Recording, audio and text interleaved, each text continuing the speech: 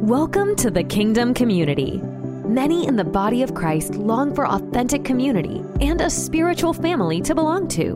We exist to connect, equip, and send you into the world to fulfill your destiny and advance the kingdom of God on the earth.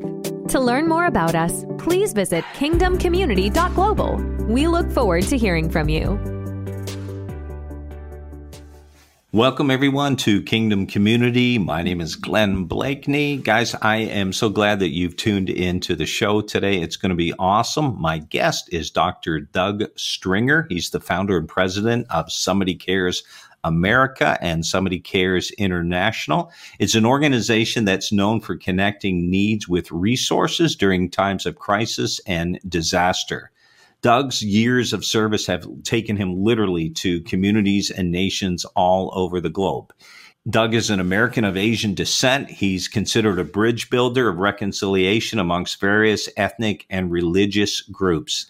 Doug serves on a number of advisory boards, including the Geneva Institute for Leadership. He's an incredible man of God. He's also the author of many books, most recently his book, Leadership Awakening, Foundational Principles for Lasting Success. Highly recommend the book. Doug is going to be sharing his story about how he came to know the Lord and how the Lord took him from humble beginnings and used him to literally become an amazing man of God who's spoken to leaders all over the world, presidents and other leaders. He's been used powerfully by God, and I know this interview is going to encourage you. Bless you guys as you watch. Hey, Doug, welcome to Kingdom Community. So blessed to have you with us. Thank you so much for being with us. Well, it's great to be with you, Glenn, and been looking forward to this time together. Awesome. Well, let's just start with your journey. I know you've been in ministry for a long time. How did you come to know the Lord and then end up getting involved in ministry? And obviously a very significant ministry. We'll talk more about that. Absolutely. It's interesting. In the last few days, people have been asking me that same question, going, I can't believe that's the way you used to be. I mean, they've always known me for the last 40 years as who I am, but I do have a bit of a history. And I'll take it back to people always look at me and say, what are you? Japanese, Chinese, Vietnamese, or Hispanic? And I got that a lot growing up, but I was actually born in Japan. My mother was Japanese, and my father was actually born and raised in Houston. And my stepfather was born and raised in Waco, and they were both career military. And so I was actually born in a military base in Japan. And then I moved to America when I was about almost 3 years old. And so that was San Diego area. And my father was stationed at the amphibious base where the Navy SEALs, he was a Navy SEAL. So they were trained there in the amphibious base in Coronado, California. And then my mother and father went through divorce during the Vietnam War after he got out of the military. And my stepfather, who was also in the military, married my mom, obviously. And so we went to Japan for my high school years.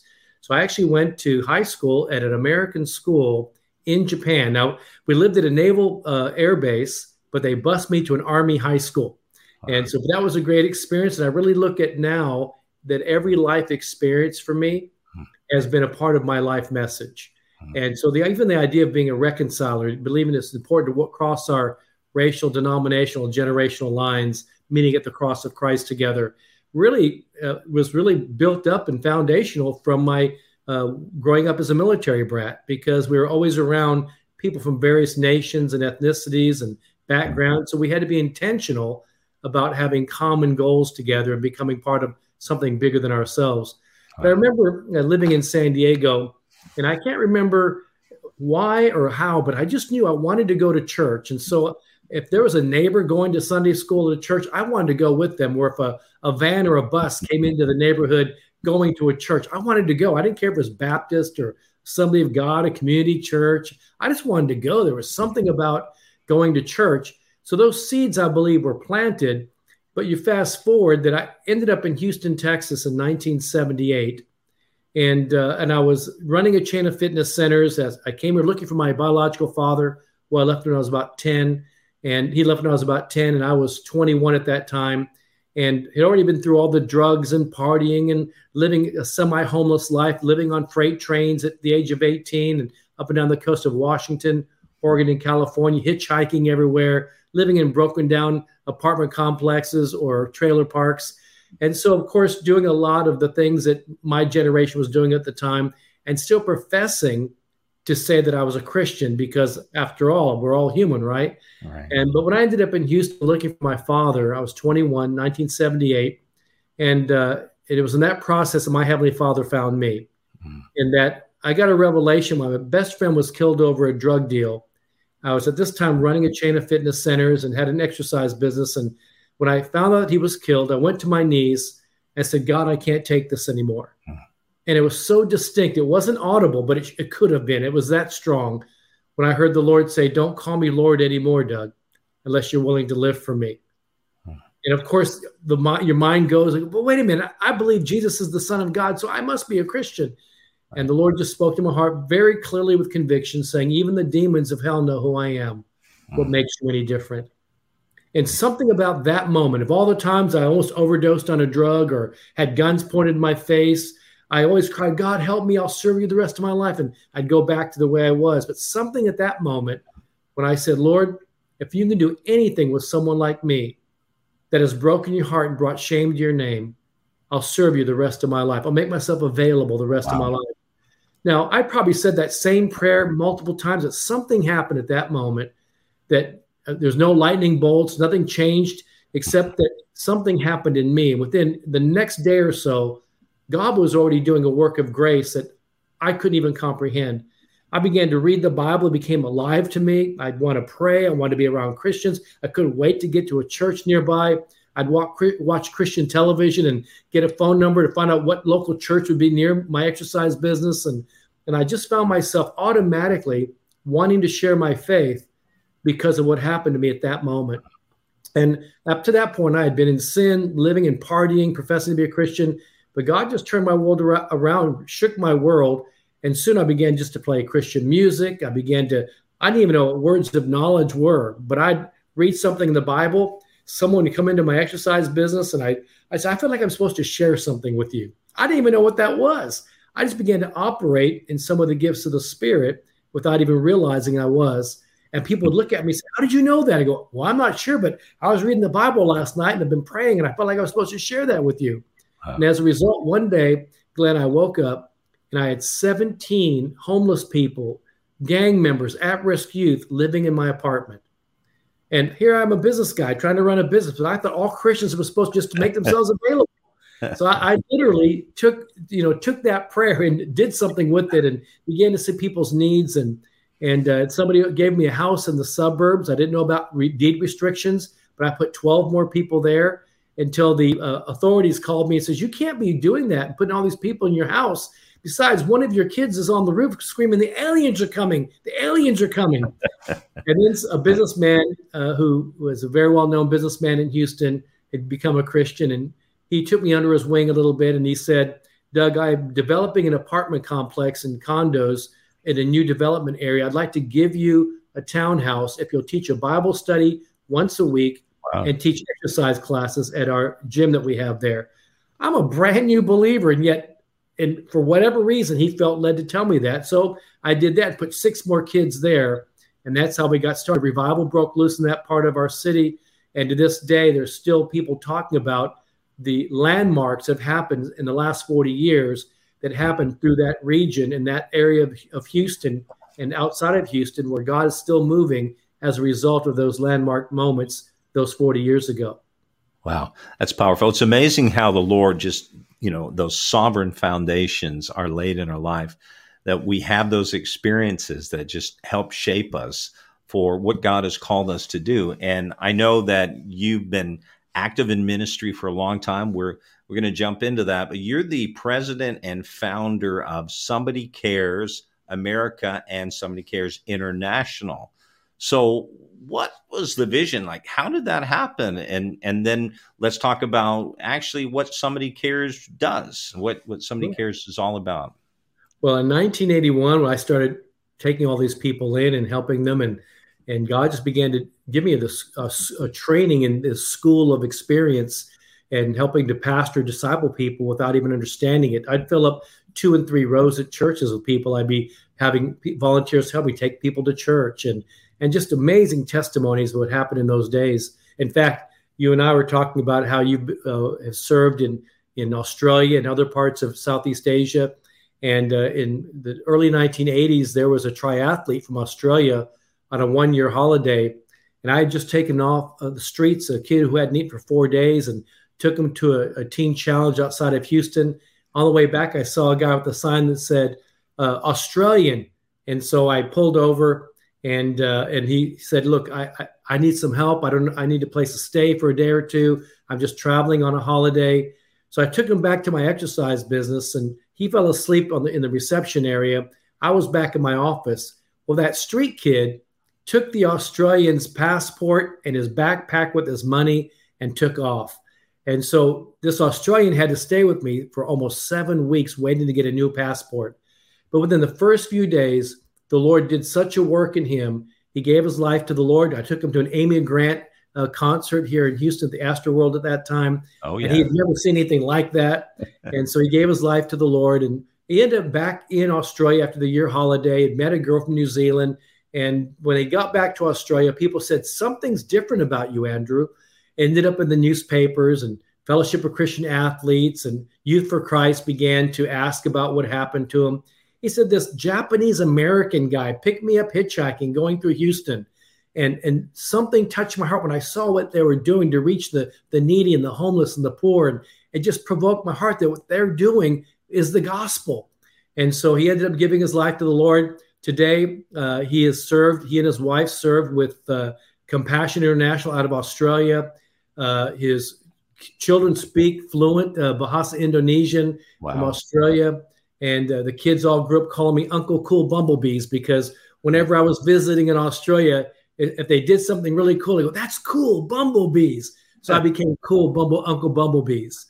But so that process of just making myself available, by 1984, people said, well, Doug, because I ended up calling my exercise business, it transitioned into like a Christian activity center, because I led a choreographer at all of his dance company called the Love Machine Dancers, and they weren't Christian Love Machine. And when I led them all to the Lord, they'd been a part of Dance Fever, Solid Gold, Urban Cowboy Movie. And when I led the choreographer and one by one, all the dancers to the Lord, they became known around the world now as Adem Dance Company, which is unto God. So they do ballet, tap, jazz, and all kinds of things all over the world, YWAM, and traveling everywhere. And then they began to bring people to me from the streets, because I was taking all these people in. And that's how we got started. And the testimonies of those days that we look back now, that we didn't think that was being effective then. But I got a message from a young lady who said, you took me off the streets when I was a teenager, and you probably wondered what happened to me. But I want you to know I'm married, I'm a grandmother, I work with AIDS babies in India. Wow. Another man said that you helped me off the streets, and I dropped out of college with 1 credit to graduate, got involved in drugs and partying, basically homeless. You helped me out. Today, I'm a very successful businessman. So we kept getting all these stories of how a little seed of making ourselves available changed lives. And so in 1984, people said, well, you have a ministry. What are you going to call it? I said, well, I don't need it. I thought all Christians are supposed to do this. So I was taking initially a vitamin pack every day called Turning Point of Nutrition. And it was a multi-pack of vitamins. And so I started calling our ministry Turning Point Ministries. That was back in the early 80s. Then Turning Point Christian Center. But we put out a business card everywhere we went with street kids and rock concerts. And we would give them a business card, and it would say, somebody cares 24 hours a day. And then we'd have a hotline pager number in the early days. I found that many kids would throw away the tracts, but they wouldn't throw away the cards, because it was something about the term, somebody cares 24 hours a day. 6 months, 6 years later, we'd get phone calls from people saying, I've got your card. It was all over the country. It started in Houston, but they ended up all over the country. And we found that there was just something about that term. So we later started what was called Somebody Cares Houston, where we had over 300 churches sign covenants of unity together, crossing racial, denominational lines, had 40 days of fasting and prayer and worship. We call it Houston Prayer Mountain. And then it moved into Somebody Cares chapters all across America and affiliates all over the world. So now it's called Somebody Cares International. Primarily, Glenn, 4 things. We're known for local, national, international prayer initiatives, because I believe everything we do has to be out of prayer and presence. Yeah. Secondly, we've been known for our compassion coalition of relationships. So when a crisis happens, naturally, instead of just looking for someone who's going to respond during a disaster, there's already ministries and churches in local communities that know their community better. So it's the coalition already in place that is best at responding to the third thing, disaster and crisis response. So the Indonesian earthquake and tsunami, we were able to connect with our relationships there. When the Japan tsunami happened, we already have relationships, Philippines, Haiti, wherever it may be, we already have relationship equity. So we move quicker than all the entities that try to go from the top down. And then fourthly, because of what we do, a lot of athletes, highly successful business leaders around the world, you would know some if I mentioned in Asia, that are very well known, given the highest titles of their king or prime minister, have asked me to disciple them. Not because I'm smart, just because they saw the tangibility of Christ. And so we've been able to help mentor, disciple leaders in all spheres of the 7 spheres of the culture. Wow, that's so powerful. So, Doug, I mean, obviously, all of what you've done started about 40 years ago, and Yes, then here we are now in the 21st century, 2022. Things are different. We're coming out of COVID. The world has changed. What is going on? Well, I think that would be a great question for you to answer too. But since you're asking me my personal thoughts on this, I've always believed that Luke 21 is a prophetic scripture out of Jesus' own words.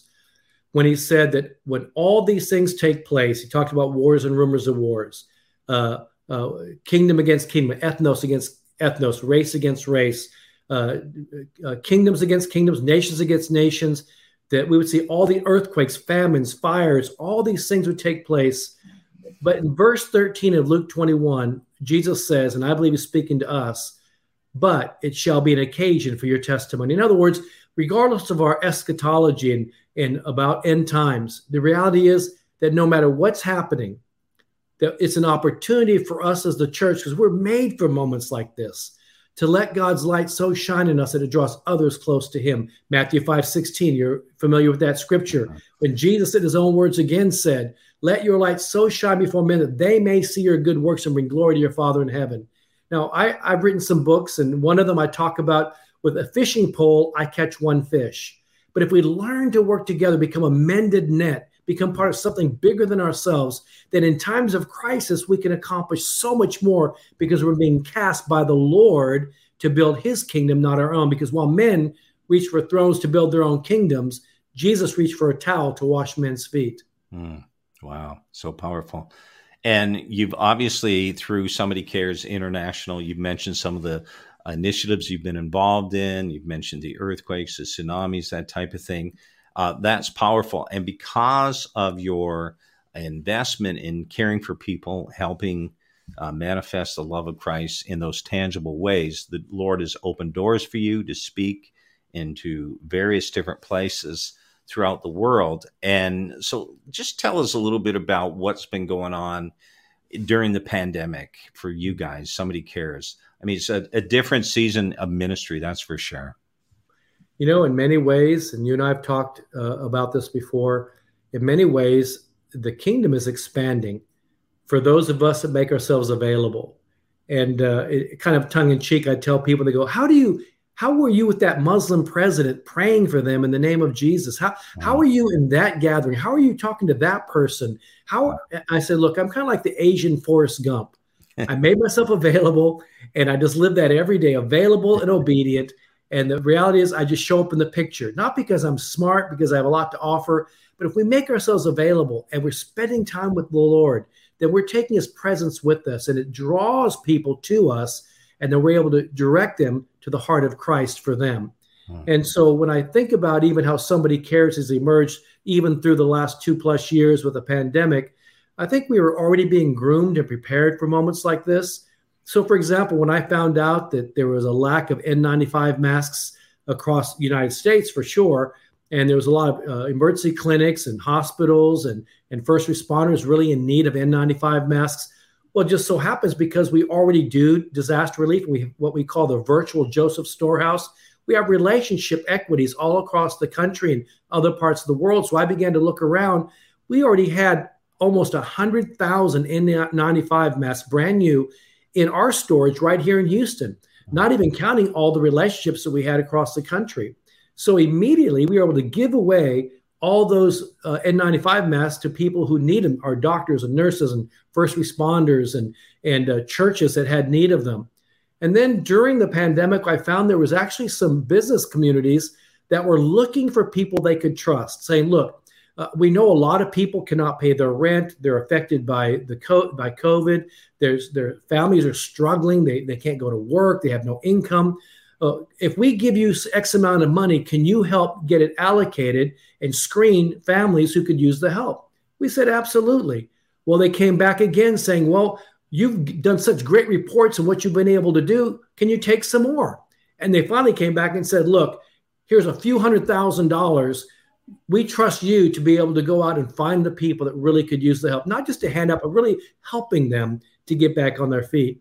And then time and time again, we found companies, we found individual businesses doing the same thing, looking for people. And they didn't care if you're Christian or not Christian. They didn't care if we're a church-based organization. They came to us because they saw the fruit of. So regardless of separation of church and state and all the political divisiveness, they were willing to come and look for people like us that had a track record. And I think I wrote that today on one of my posts, that relational equity comes from trust and relationship. Whereas people want to get credibility by association, but yet true relational equity only comes from relationship and trust, right? And so I think it's important for us to realize that we have to build equity by building trust and being present. It's the ministry of presence in our communities, in our cities, be it urban or rural, in our states, in our nations. And I just see how the body of Christ really is a vibrant organism if we recognize it's not important who gets the credit, but the fact that we can work together to bring a lasting change of transforming lives. Yeah. So good. So good. Wow. Thank you. And, obviously that kind of is a segue into what I was going to ask you about what's been happening in America, especially over the past 2+ years. We've had so many different challenges and a lot of legitimate things coming out, concerns that need to be addressed, some things that perhaps have never really fully been understood. As someone who's traveled a lot and been in other cultures, there's something about that. It helps you to understand people. And I think at least to listen to people, to hear their perspectives. And we're facing some real challenges in America today. What are some of the core issues that the church is facing that we need to be aware of, but how do we respond to it in a way that really is redemptive? Well, I'll answer it this way. I had a spiritual grandfather by the name of Leonard Ravenhill. Oh. And he used to write me little notes. And one of the notes he wrote me says, my dearest brother, Doug, let others live on the raw edge or the cutting edge. You and I should live on the edge of eternity. So it's oftentimes when I'm going through these pity parties or I'm feeling like I just have nothing left to give, I'm reminded that there are multitudes upon multitudes still in the valley of decision. And I realize it doesn't matter about how I feel. It's a matter of the privilege of the calling. Remember David Livingstone, the great missionary to Southern Africa. He used to say that why is it when an earthly king commissions us, we consider it an honor. But when the heavenly king commissions us, we call it a sacrifice. Every morning I have 2 prayer times. And one of them I just said, Lord, it's just thanking him for everything. I said, Lord, it's not a sacrifice to serve you. It's the privilege of your calling. Thank you for the joy of your salvation and the privilege of your calling. Amen. And so in that context, I believe that God is allowing a shaking to take place because revival that we've all been praying for, and Charles Finney said, revival is no more miracle than a crop of wheat. The miracle is not in the planting of the seed. We do that by simple obedience or the nurturing of the soil or the fertilizing and the watering. But the miracle happens in our simple obedience, which is the highest form of worship. We plant seeds of our time, talent, resources, and then God reigns in prayer. When we pray, he pours out the Holy Spirit, and the miracle happens to the seed after we've sowed the seed. So I believe that we've been praying for revival for so long. We've been praying 2 Chronicles 7:14 for so long, more people than ever. but we're trying to do things from an institutional standpoint rather than incarnational and relational. So I believe God is trying to shake us up to get us back to the worship of the El Bethel, the God of the house. Too often we worship in celebrity, even in the church, and we worship the Bethel or the Bethel, the institution, but we're to worship the God of the house, the El Bethel. And too often, I think we become worshipers of what we think we've accomplished and the successes that we see before us, rather than realizing it's the incarnational presence of the living God that gives us the privilege to take that calling, that commission, that anointing, to go forth and share it with others. I shared in some books of mine that because Dr. Edwin Lewis Cole was like a spiritual father, the founder of the Christian Men's Network. Yes. I still serve on that board. And he was a spiritual father since the early 80s and really took me under his wing in many ways. He used to say high gloss, cheap merchandise. And I've kind of built it from there. Sometimes you see beautiful furniture and it's really glossy. But he said it's cheap merchandise. It never will have value because it looks glossy, because the merchandise or the raw materials is not the best. Right. Well, the same is true. I think a lot of our institutional Christianity is like costume jewelry. It has a lot of glitter. It looks nice, but it has no value because it's not real silver or gold. I think it's time for us to get back to the relationship, the incarnational presence of God. If we're going to see the authenticity of revival, the outpouring of the Holy Spirit for salvation, healing, liberation, and deliverance. And as you believe that it's not something you have to go work up, it's a byproduct, the outcome of being in the presence of God and sharing the gospel of good news everywhere you go. Amen. And, I just want to say to our listening audience, we call them the Kingdom Community. There's an amazing passage in John 15 where Jesus told us really in the last week of his life that we are to abide in the vine as a branch would, we abide in Christ as a branch would abide in the vine. And if we do, we will bear much fruit.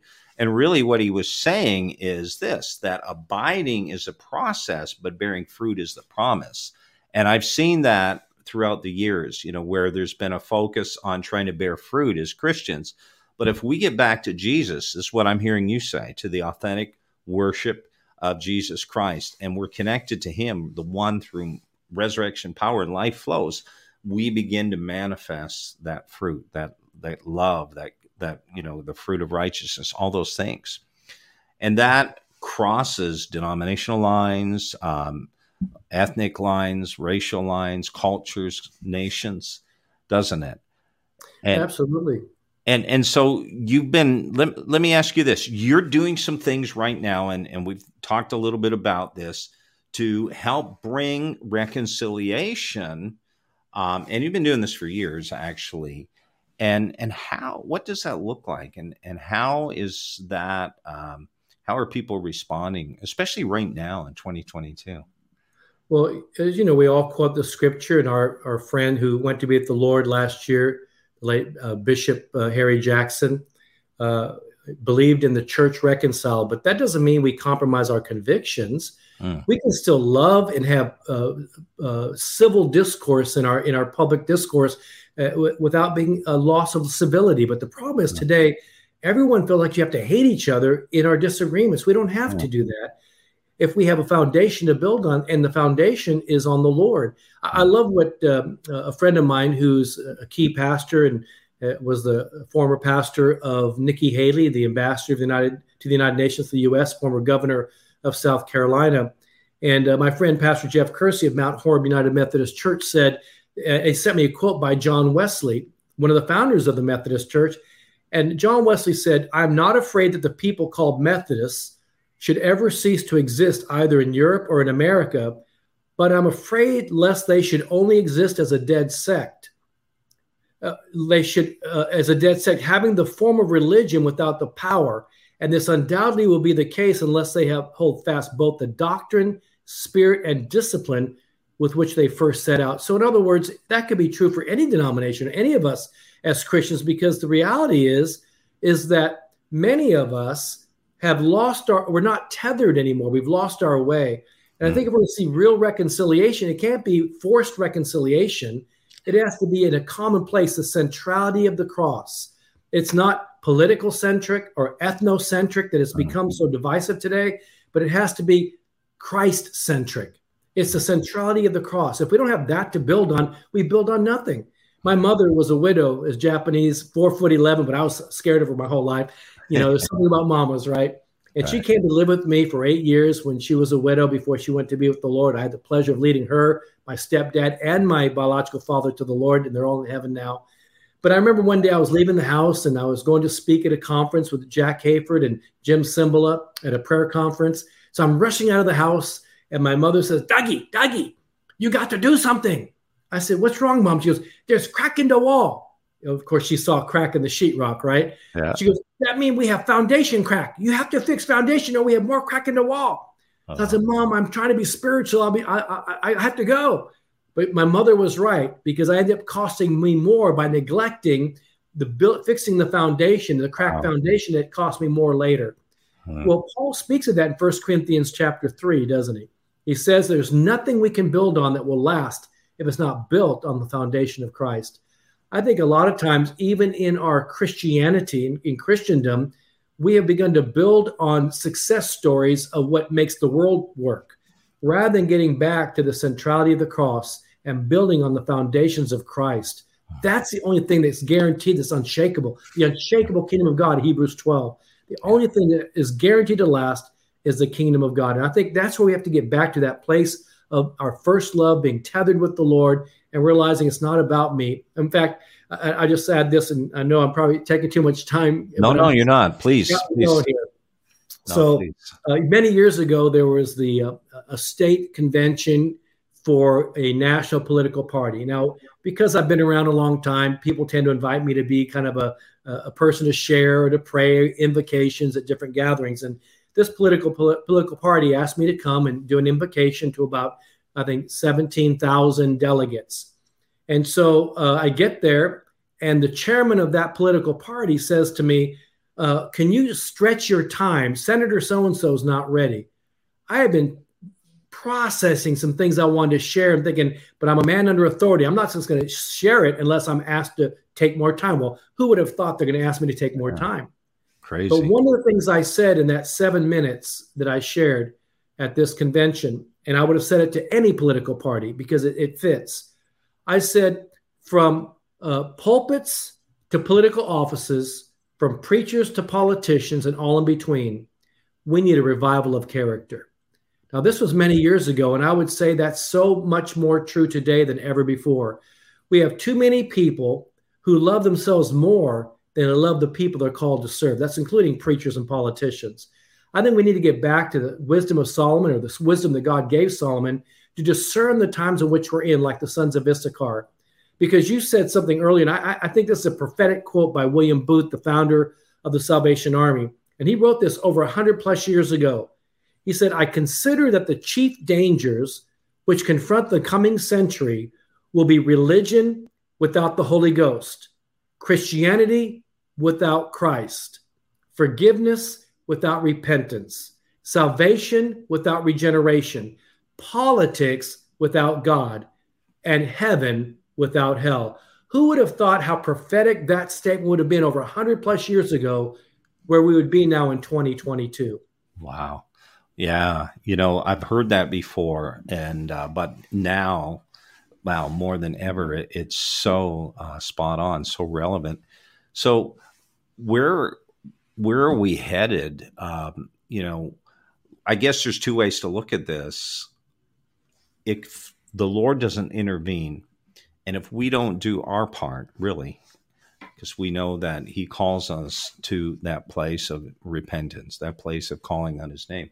I mean, where are we headed? Where is the world going? And if we do our part, if the church responds, you mentioned 2 Chronicles 7:14. Where are we headed then? What's that going to look like? Well, I'll purpose it with saying, I love this scripture also in 2 Chronicles, that it says, all the priests came out of the holy place, not according to division. Can you imagine when you're in the presence of a triune holy God? Holy, holy, holy is the Lord God Almighty. When you're in that place like Isaiah 6, when you're in the presence of a holy God, you're undone. But when we're undone in ourselves, God is able to do a work in us and put coals on our lips and pick us up and commission us to go do what he's called us to do. So in 2 Chronicles 5, when the priests came out of the holy place, not according to division, because when you're in the presence of God, you can't be divided. That's where we have to get back to, the presence of a holy God. And then in that place, it became one voice of worship and singing and instruments. And that's where the glory of God will come. I believe we need to get back first and foremost to the presence of God with authenticity, restoring the altar of worship, getting back to the things that attract God's presence. If we get back to that first, then we have something to build on. Now, I do believe that it's both, and revival will come by choice or circumstances. I believe that we'll see both at the same time. And let me give you two little simple stories that kind of acknowledge what I mean, because we have to touch hearts, don't we, if we're going to see revival. In Indonesia, and I know you love Indonesia. In Indonesia, in 1998, I was asked to go speak to a gathering of about 30,000 people in Jakarta. It just so happened to be during their annual Independence Day series. But it was also during the time of the Asian economic collapse, that who would have known that overnight their money, over 200 million people, over 100 million of them, half the population overnight went below the poverty line. Good people began to do bad things. Bad people did atrocious things. And many people were trying to find scapegoats. So they began to burn down churches, began to vandalize churches, looking just like in the days of Nero, blaming someone for the ills of the day. It was in that context that I was asked to come. And I talked to my pastor friends in Indonesia, and I said, look, we have to come with an opposite spirit. So let's do this. Let's do something of compassion outreach, even to those who are your enemies. They're thinking, how are we going to do that? Our money's worthless. We don't have anything. I said, let's try what the Bible says in the feeding of the 5,000 men, not even counting women and children. Take what fish or rice or chicken or whatever you have. Let's put that together and let's do something. So they came up with the idea of doing 30 locations and churches called Free Lunch from the Lord. Now, that wasn't going to feed all of Indonesia, but while we were in Jakarta, they opened up 30 locations that just said free lunch from the Lord. Muslim clerics and even people who were vandalizing churches began to ask them, why are you doing this? They began to bring rice and fish and chicken and other things. And it was multiplied. The fishes and loaves became multiplied. Well, the president of the nation heard what was happening, invited 100 local pastors in Jakarta and myself to the presidential palace. I was told that it never happened before. On 7 minutes of national television, he apologized for the sins of the nation. And he actually said, Jews, Arabs, or Jews, Muslims, and Christians should get along because we all look back to Abraham. So that was the entry point. Then you fast forward to the tsunami because of the relationship equities we built in 1998. Now in the tsunami, the first people in Banda Aceh, the doorway to Mecca, was not the United Nations, but it was Indonesians working with the Indonesian military and others to come in to reach out to even those that did not like them. Yeah. As a result, when I sent my team from Australia and from the U.S. to meet with the governor of Banda Aceh, the vice governor, because the governor was arrested and was put in jail, the vice governor in his home, as they were having a meal together, said, my mind and my heart are in conflict. And my team said, why? Mm-hmm. He said, because during your calamity, during 9/11, we danced in the streets at your calamity. But during our calamity, you're not dancing in the streets. You're here helping us. So my mind and my heart are in conflict. See, his heart was being tugged on, which bypasses the arguing of the mind. That's one thing I believe we need to do. And let me give you this one last story that kind of ties in on a personal note. In the early 1990s, there was a disc jockey of a secular radio station who had AIDS. He had an alternative lifestyle. He hated Christians. He would come and disrupt some of our meetings, our revival services. He would call us all kinds of names, but we continued to minister to him. One day I was on a 2-hour Christian radio talk show. He calls, changed his name, but I could tell it was his voice. He began to just say some vile things, calling us hate mongers and Christians are this and Christians are that and calling me names. And I said, is this so-and-so? And he realized I knew it was him. I go, where are all your friends when you really need them? And he said, what are you talking about? My friends, we stick together. I said, really? When you couldn't pay your rent and your light bill last month, where were your friends? He goes, how did you know about that? I said, it doesn't matter how we know about that. But my small team of volunteers, we heard you couldn't pay your rent and your light bill. We took up a special offering out of our own pockets, and we anonymously paid your rent and your light bill. And we never thought we were ever going to have to tell you. We did it because God told us to do it. Yeah. We didn't know what to say. It shut the mouth of the lions. I was in Phoenix, Arizona at a Mission America gathering and helping to serve communion for some of the leaders in different ministries. I get a message from my office. I called. They said, so-and-so's in the hospital. It looks like he's in full-blown AIDS. We're not sure how long he's going to last. I called another spiritual son who also had HIV, who got saved radically in a dream, and God introduced him to our ministry in a dream. And that's a whole nother story. It's amazing. And so he came and became part of a spiritual son of my life. And I called him and I said, Bill, so-and-so's in the hospital. Can you go and check on him and pray with him if he's willing to let you pray? Bill went to the hospital. He met with this person, hated us. And the first thing he said was, why did you pay my rent and light bill? And Bill said, that's what Christians do. The Lord spoke to us to do that. That night, he led him to the Lord, and the next day, that young man passed away. A few months later, I'm speaking at a large church, multiple services in another part of Texas. Between services, a woman comes to me. I tell the story, but I never say the person's name. This woman comes to me with teary-eyed and says, can I ask you a question? Was his name such and such? I said, yes. Did you know him? She began to weep. She said, that was my son. I had been praying, God, would you send people to reach my son? Did you reach my son? See, it wasn't about us. We're the donkeys that God got to use. It was about a praying mama's heart, something about a crying heart of a mama praying for her son.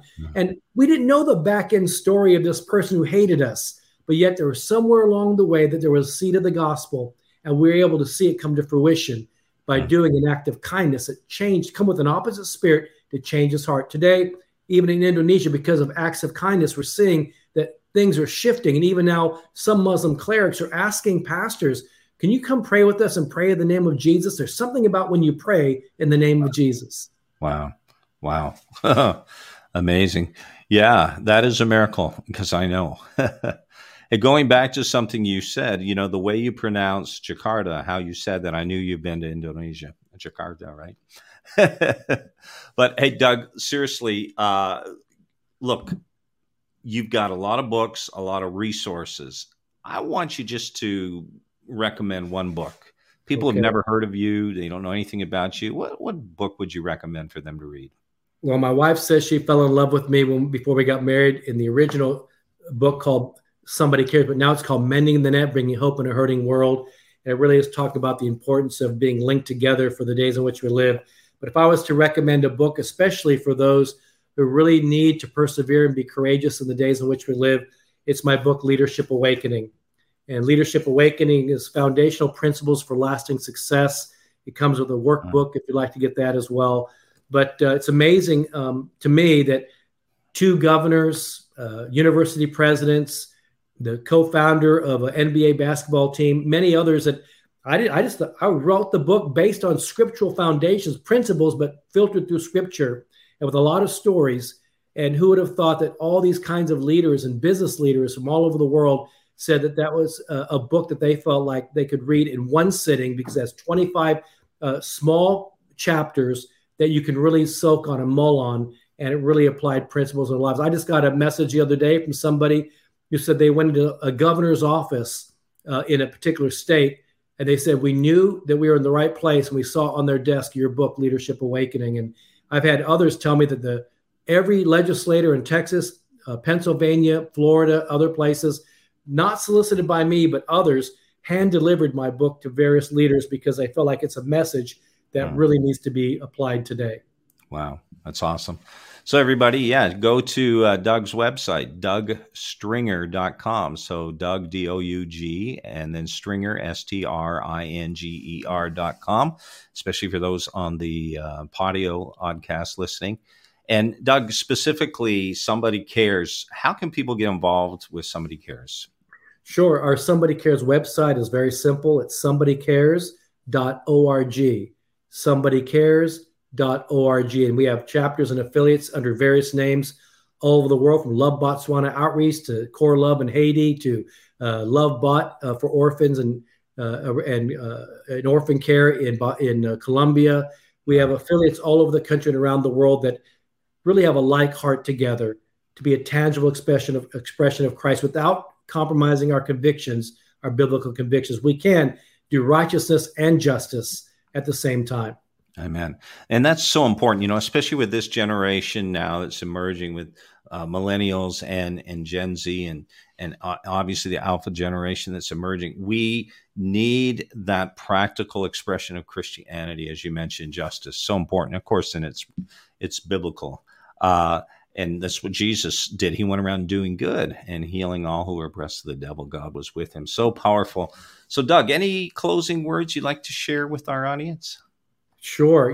I've been a part of helping with various small to large stadium gatherings of prayer, Joel 2 gatherings and 2 Chronicles 7:14 gatherings, Glenn, as you know, and over the years. But I really feel like when we look at the book of Joel, it's only 3 chapters, but it's written in a time in a nation of crisis. Today, we have a global crisis. But yet there was something so significant about crying out to God in the midst of our need, recognizing that we're nothing without him, we're undone without him. So I believe that if we go back to that place of authentic humility before God, like Micah tells us very clearly, that we should do justly, to love mercy, and to walk humbly before our God. If we will do that, I believe God can use us as we make ourselves available to do things far beyond our own human understanding or capacity. What needs to be done today can't be done in human effort. It has to be done empowered by the Holy Spirit. One of the things I pray for every morning is a renewed revelation of God's presence. In other words, a revelation of the work of the cross and the power of the resurrection. And that I would also reflect in my own personal life and have a personal reflection of where I really am. I want to be brutally honest with myself.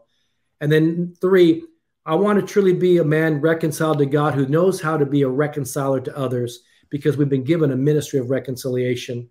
And I'm praying for revival. And I'm not talking about some revival for a 2-night or 3-night service. We need an authentic awakening revival in America again. And for that to happen, we need God to show up in a supernatural way in and through his people. If we're going to see an authentic reformation like the reform of Josiah in 622 BC, it can't be just through legislating the laws of God. It has to be changing hearts. When hearts change, laws change. We can never keep laws changed because it'll be a political cycle. But if the hearts of the people change, then the laws will stay intact and we'll see a lasting change of reformation. And we all need times of refreshing, but refreshing only comes from authentic place of humility and repentance before God. I really believe it's time for refreshing, but it's going to take each of us being honest with ourselves and to be honest with God where we really are, because without the love of truth, it says in 2 Thessalonians 2, we'll be given over to strong delusion. We really do have a generation seared of conscience, and we have been given over to delusional thinking. But the only way to get back that place of true hope and revival is getting back into understanding that, God, we need you. We want your presence, because in your presence, you change everything. Amen. Yeah. So good. Thank you so much, Doug. Really appreciate you being on the Kingdom Community Show. Thanks so much. Bless you. Thank you, sir.